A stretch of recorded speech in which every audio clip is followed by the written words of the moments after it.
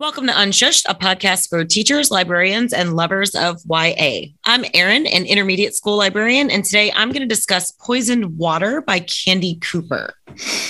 Hi, I'm Laura, and I am a high school librarian, and I'm going to talk about Punching Bag by Rex Ogle. Hi, I'm Mindy. I'm a high school librarian, and I'm going to talk about 100 Days of Sunlight.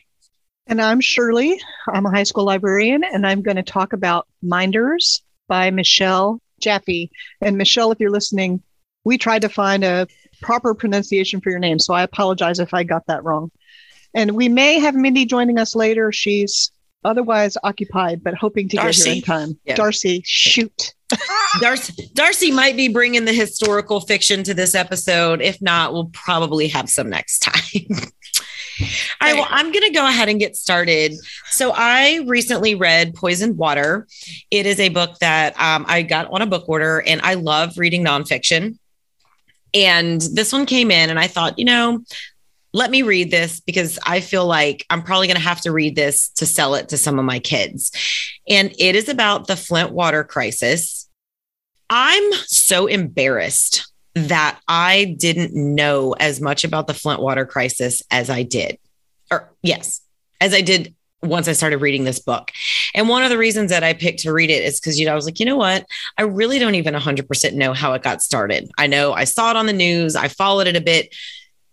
But it's something that happened within the last decade, that there is no reason that something like this should have happened in this country to people that are just like us, right? I mean, this is not something that happened centuries ago.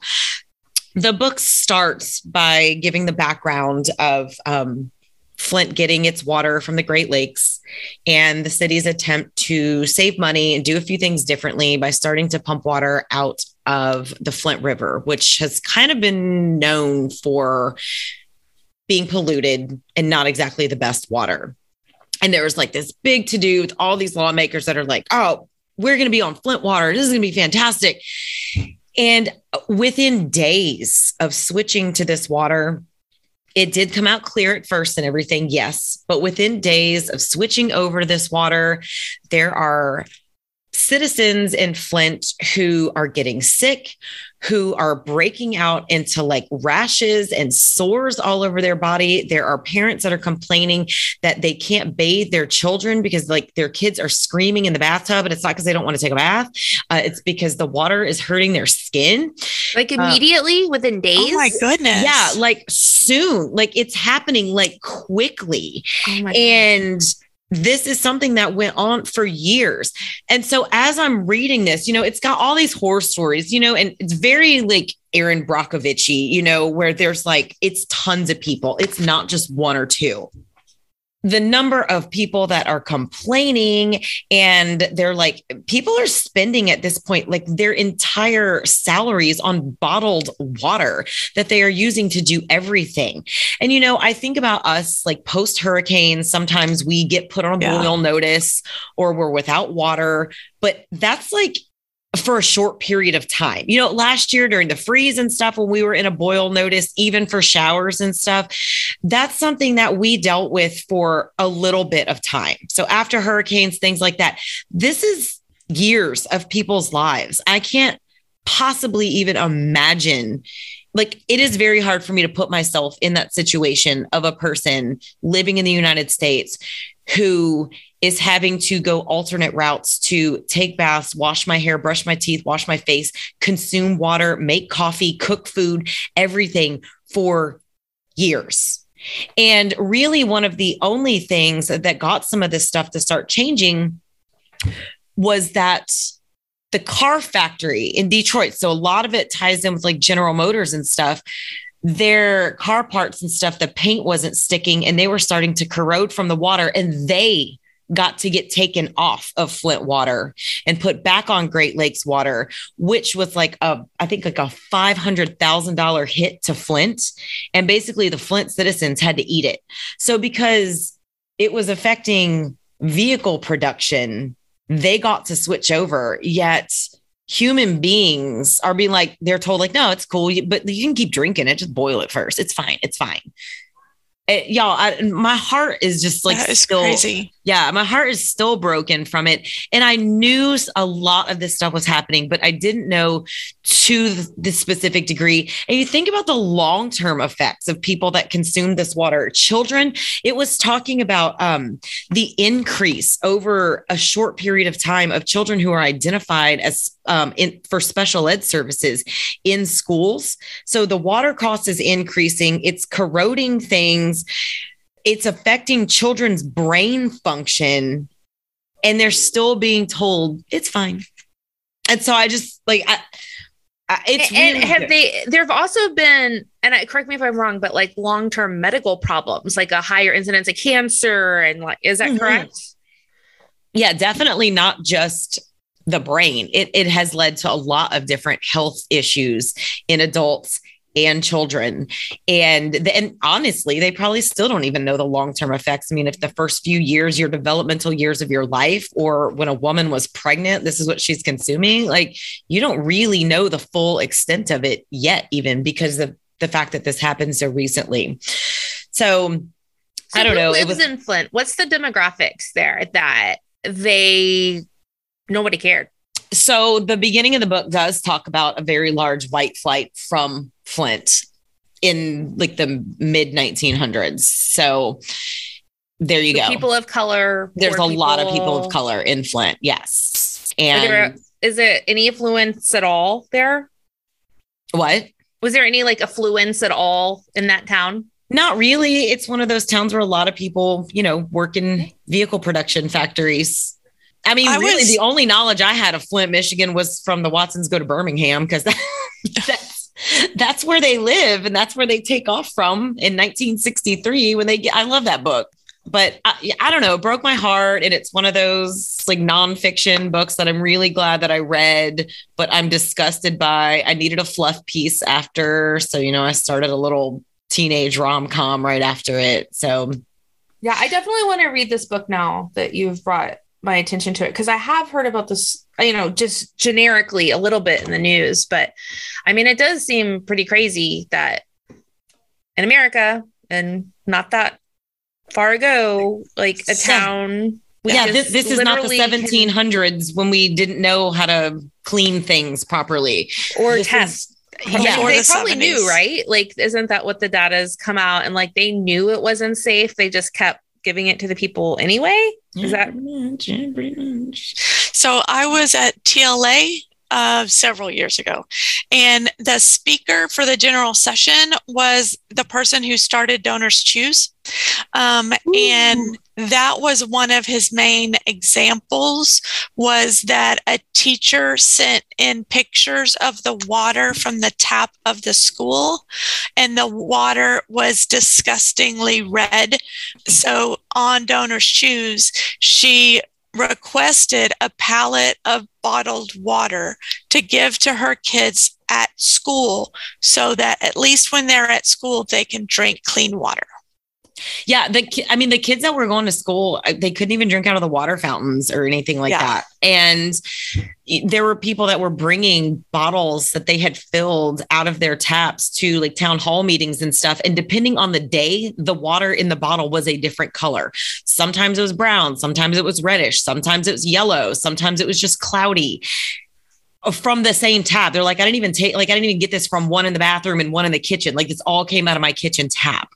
I don't know. It's awful. And you know what, though? It was a page turner, and it was enlightening. And I'm glad that I have it in my intermediate library. I would definitely have it on a high school library shelf too. I think it's just, it's a good read. It's a fast read. It's well written.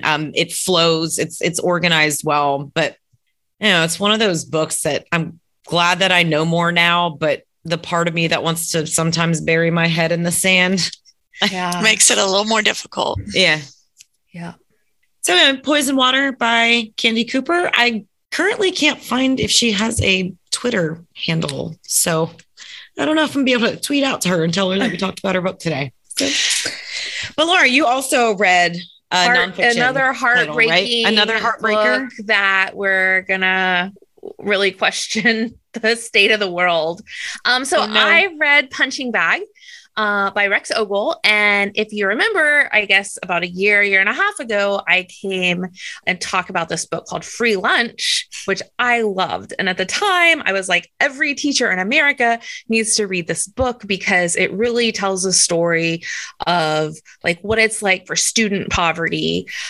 So Free Lunch was his memoir from like his middle school years, and Punching Bag as Rex's memoir from his high school years.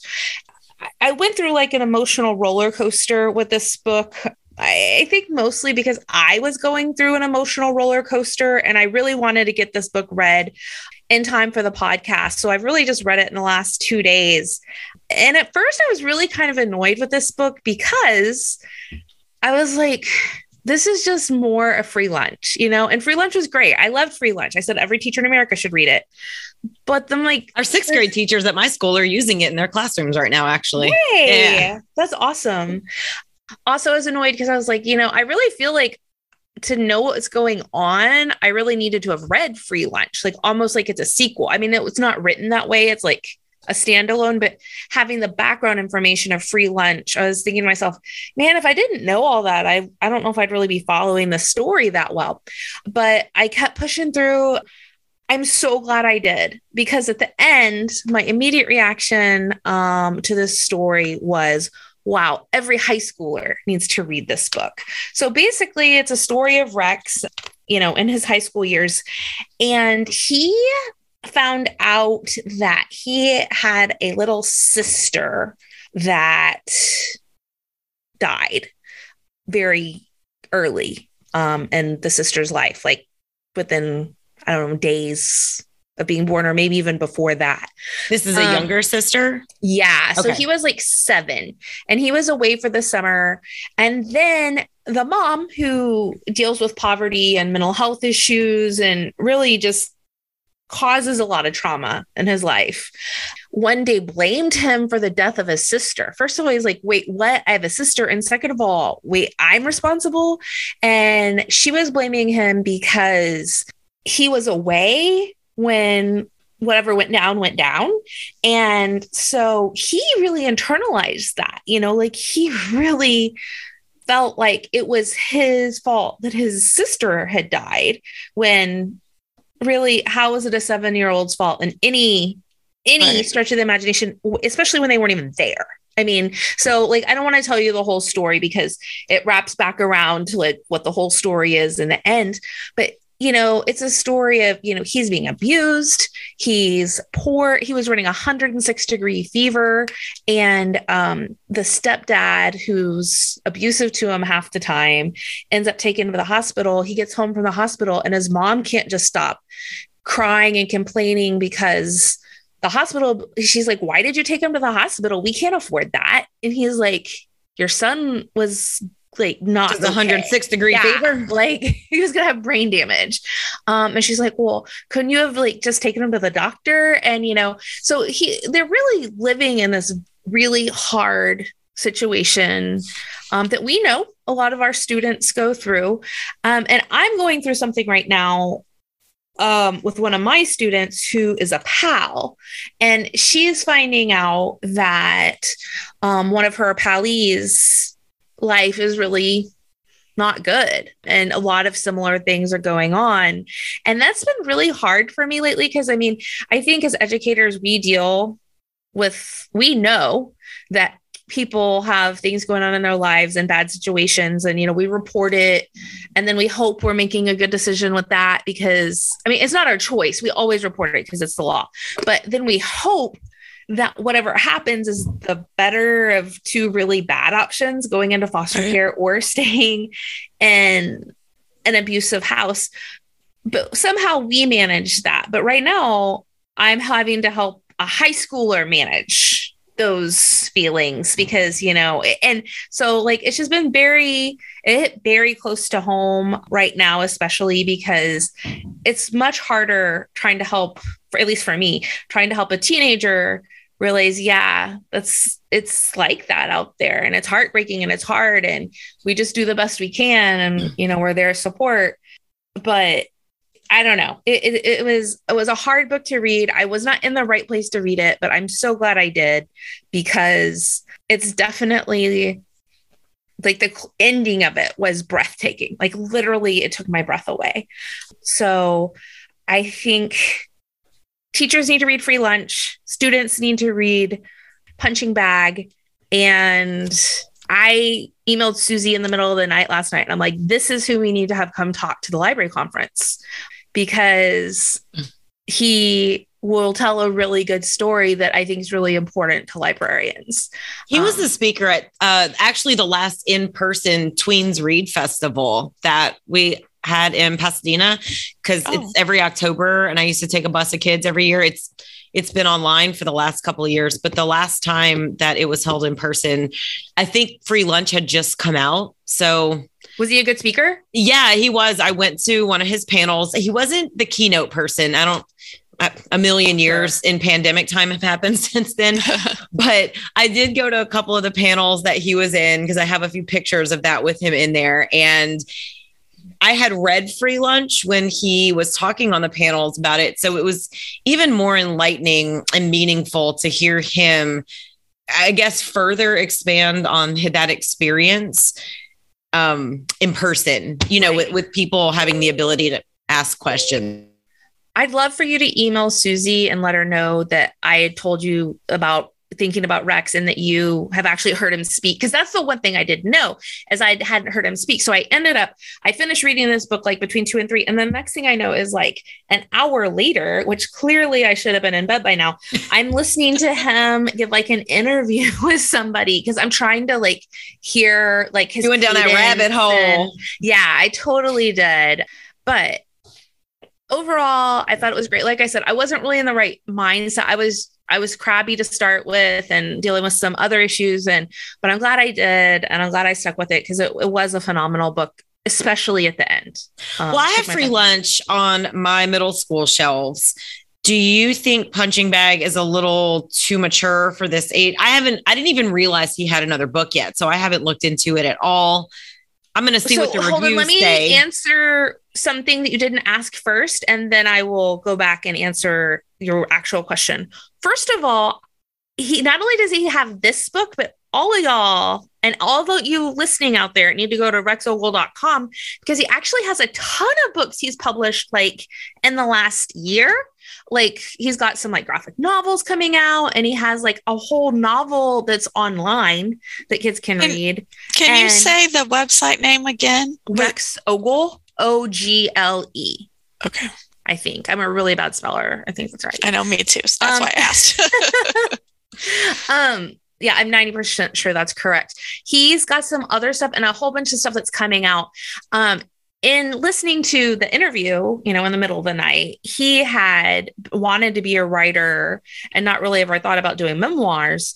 So, he wrote and got rejection after rejection after rejection after rejection, as authors often do. So I think that maybe he's been able to like kind of resurrect some of those stories now that he has a little bit of a name. So I'm, some other stuff is coming out from him, and I'm looking forward to see where he goes from here, because it looks like he's not going to just be sticking with memoir. Now the answer to middle school, I am not the best at making selections, but I mean, I'm trying to think, I don't know why somebody could read Free Lunch and not that, you know what I mean? Like it's abuse in both cases. It's poverty in both cases. There's the fact that he's dealing with, he thinks he was responsible for his sister's death, but. Well, how many middle school shelves have a child called It on it? I mean, I don't think many people read that anymore, but they do right. Here. Yeah. That's a horrifying. They still read story to read. So I can't think of any, maybe the scenes were a little more graphic, like the abuse scenes. I want to read it myself again, because until you mentioned it, I didn't realize that he had done that one. Yeah, maybe I'll read it myself and make that decision from there. Yeah, it's a good idea, because my decisions are questionable sometimes. I'm going to put one more thing on my to read list, even though Right now, I think right now I'm in one of those stages where there's like 8 books that I really just, I want to start them all right now. And the more books I start, the more books I start. And then I don't finish any of them because I have like too many books started. And then I just look at them and I'm like, I have to commit to like 2 at a time. Yeah. Either a fiction and a nonfiction or something on my Kindle and something in paper. I don't know that I can do that. And that's about it. Right. But like I said, I read this in less than 2 days. Like when I told you I was going to review this book yesterday, I hadn't even opened it. So you can power through it if you don't need sleep. Okay. Jill, you were talking about how you went to his website and found out how he had more books and things. The author that I'm going to talk about today has also very active online. Her name is Abby Emmons, Emmons, and she has a very active Instagram, and she has 2 actually. One is at Abby Official, and her other one is at Make Your Story Better, because she has on her websites lots of different suggestions on how to become a better writer. So I think she is very young and approachable on her YouTube and her blogs. And I think even some of our kids who want to be writers might enjoy looking at some of her websites and information on there. But I read this book, 100 Days of Sunlight, because one of the teachers in my building, she's a biology teacher, she's not even an English teacher, came up to the library to tell me how great this book was and that I had to absolutely read it. And of course I read it right then, because to get a recommendation from a teacher who isn't even focused on English, she just found a great book that she wanted to share. I read it and I loved it. And so I had to actually contact Mackin for them to add the book to their collection that they will send out. It's now in the system. If you go on Mackin, you can find 100 Days of Sunlight now. Because she did indie publish it, I wasn't able to see some of the more traditional reviews, because if you publish it yourself, obviously, you don't have as large a following. But because she has a big presence on social media, I do think that helped her with her indie publishing, get it out. And on TikTok, they've been talking about it. If you follow the Book Talk, this is one of the books that they have been talking about, along with a lot of others. But this one follows, her main character is Tessa Dickinson.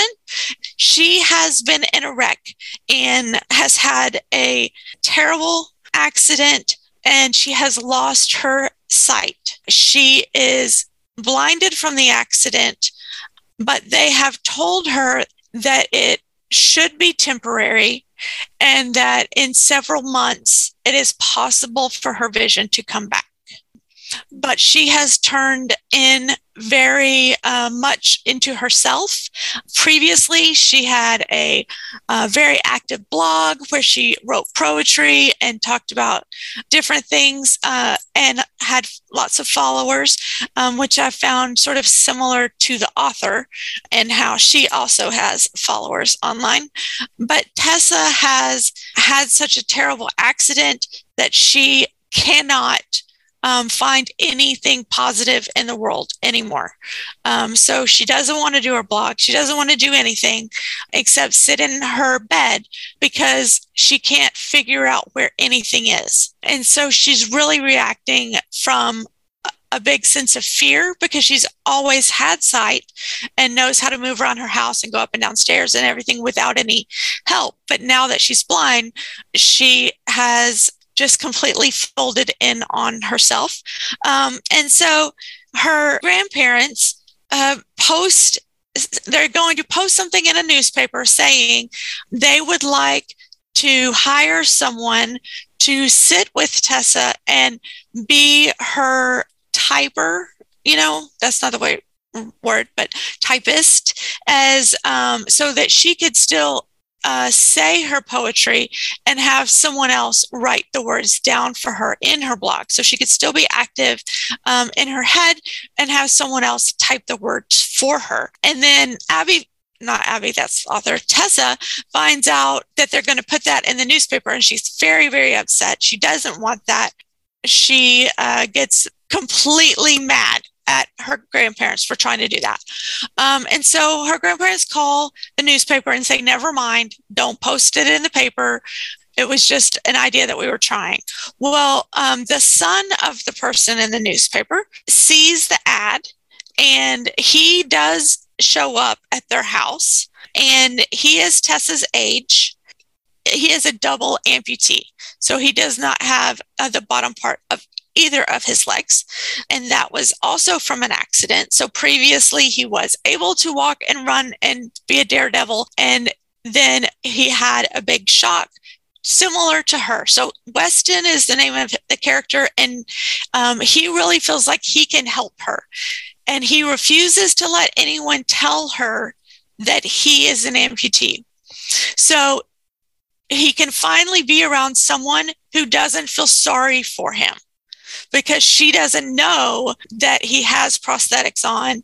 All she knows is this guy who has never had a problem in his life is trying to tell me that I should turn more positive. And so it's about their time together and how he does show her that there can be positives after the accident.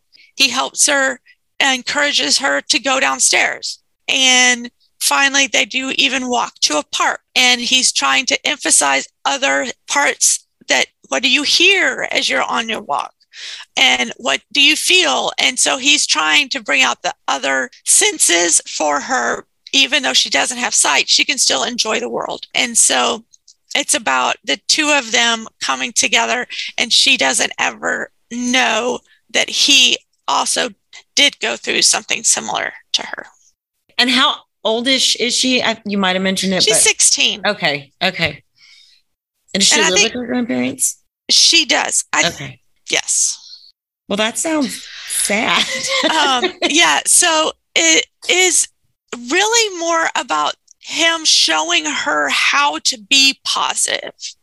Like she is feeling sorry for herself, and she wants to just sit in that bed until her sight comes back. But instead, he has shown her a more positive way to interact with the world, and that she brings more to the table than just her eyesight. And so it is actually very uplifting. You want to know these people.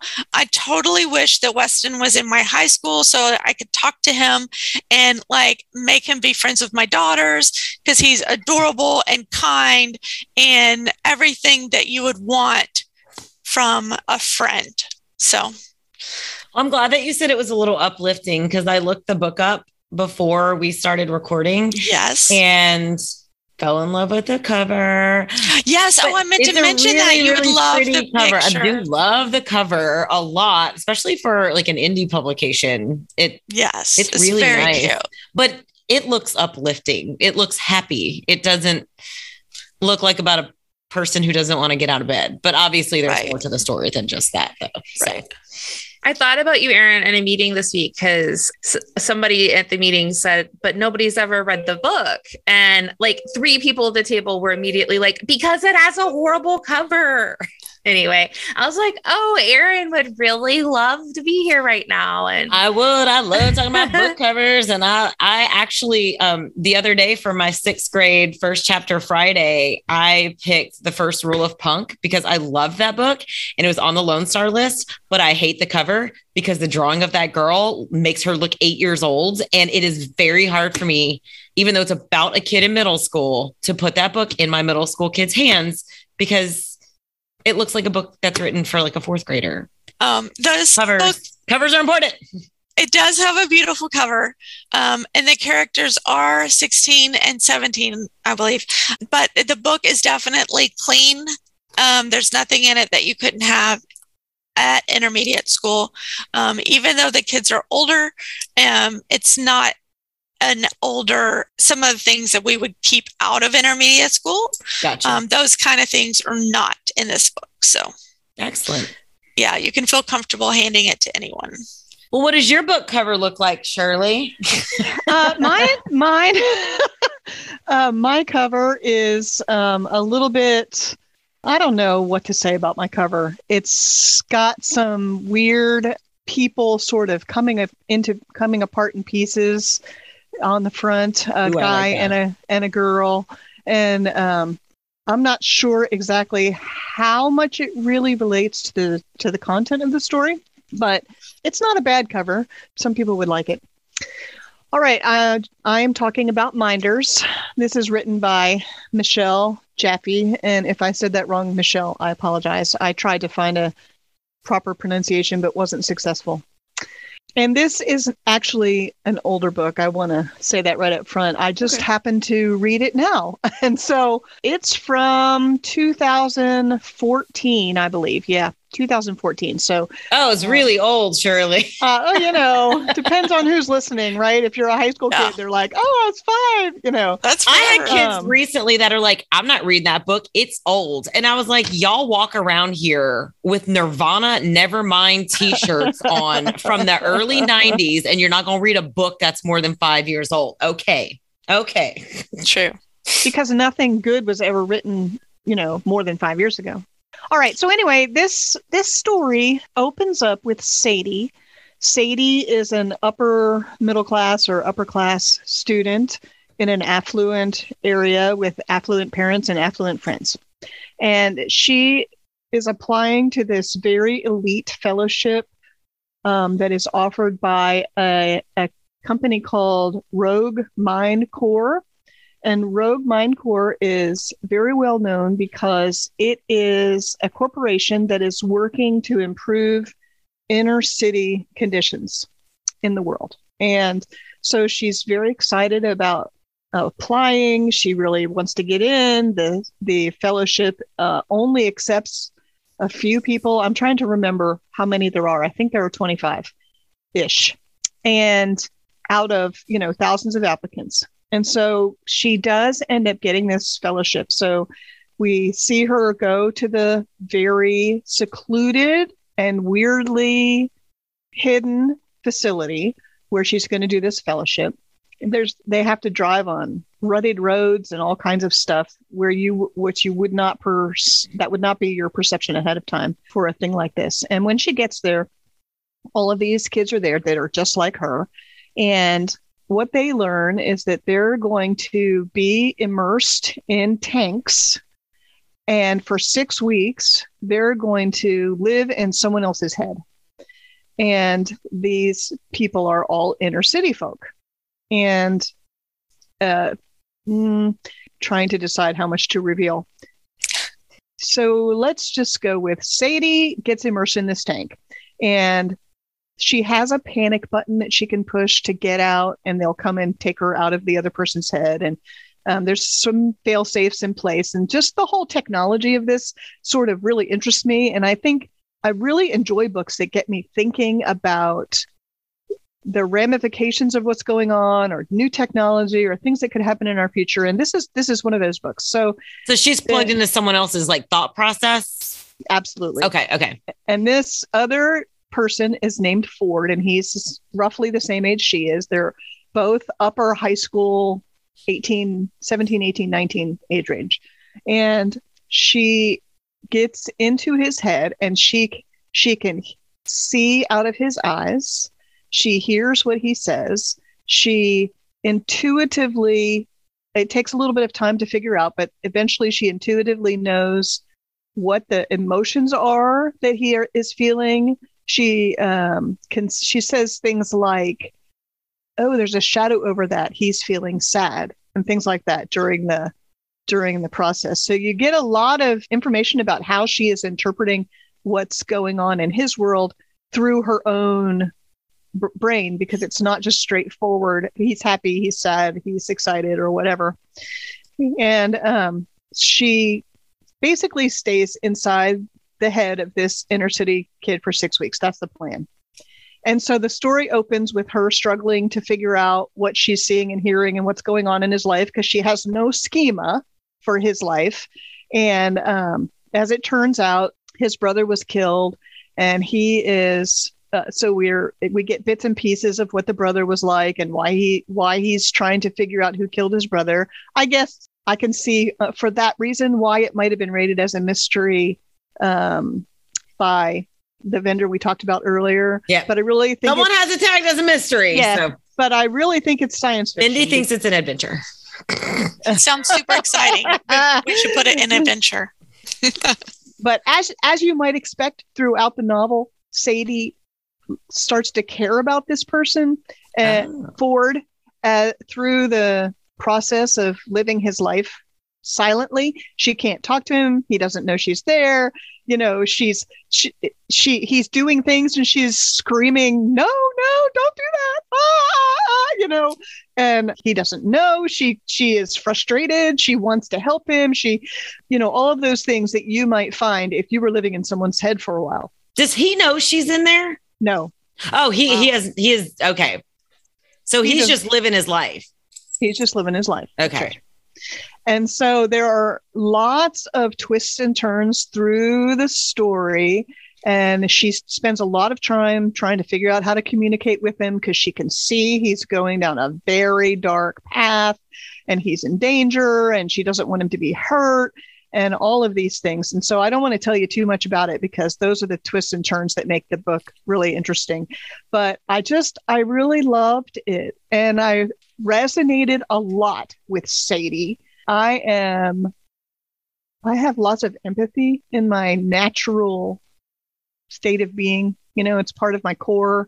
And so a book like this, where you're in somebody's head and you completely sympathize or empathize, whichever is appropriate, with what is going on in their life, and you can't talk to them or interfere or help or warn or anything. You just have to watch. Right. And helplessly. Yes. I really related to that, because I really resonated with Sadie and all of her frustrations, because I am not that person who can just watch other people go down a bad path. If I know you're going down a bad path, I'm going to do my best to. But it's because it's not even like that's happening to your friend, where you can be like, hey, let's talk about that, And she had to sign a legal agreement at the beginning that said she would never contact her subject. So in this case, Ford, right? Of course. So very, very interesting and worth a read. I won't say that it's a complex book that's going to stand the test of time, but I enjoyed it. And I won't say it's a light read either. It's somewhere in the middle. It's a good book. And I liked it. And I'm going to go out and look and see what else this author has written, because I like her writing style. I like her ideas. I was really interested in the science part of this, because the way she gets into this kid's head, Ford, his name is Ford, the way she gets into his head is that early in his life, a chip of some kind was implanted in his skull. And so there is also this added storyline about how his mother submitted and why to having this chip put into his head. So it also brings up a lot of questions about desperation and poverty and mental illness and all of those things. And alongside the corporation, which may or may not be evil, who is taking all of this data from people who don't even know that they're in their heads. It sounds like a Black Mirror episode, the more you described it. A little and bit, then I know I was going to ask while you were describing it, I was like, oh, I wonder what the ultimate, what are they trying to accomplish with, but I know that's probably a huge part of the plot that you can't say, that you have to read the book to find out, but I'm like, oh, okay, what was the end game here with plugging this person's brain into another person? What are we trying to get at here? But I feel like that's probably part of the story that you need to keep pushed, right? Well, I can tell you this much. When you sign up for the fellowship, they promote it and they are applauded everywhere for doing this, because what they say they're trying to do is build empathy and understanding for people not in poverty to understand what goes on in the life of someone who is in poverty. So they're trying to improve inner city life by creating understanding in their fellowship people to understand better what happens in inner cities. And then the idea is they'll be better equipped to make changes in the world during their lifetime that will positively impact those folks now that they have a better understanding of what their life is like. So that's the premise. See, I didn't even realize there's little common threads running through a lot of books that we ended up picking for this particular episode. That's kind of cool. I know, they all sounded so good.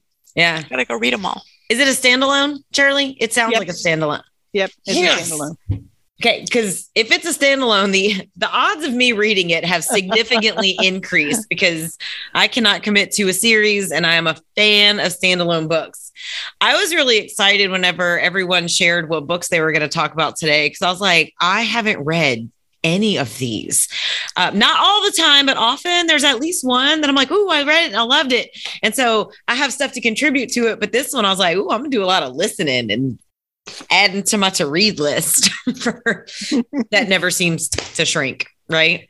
That's right. That's how it goes. The life we live as librarians. I think I saw something somewhere that was like, it's a shirt that says bury me with my TBR, my to be read pile.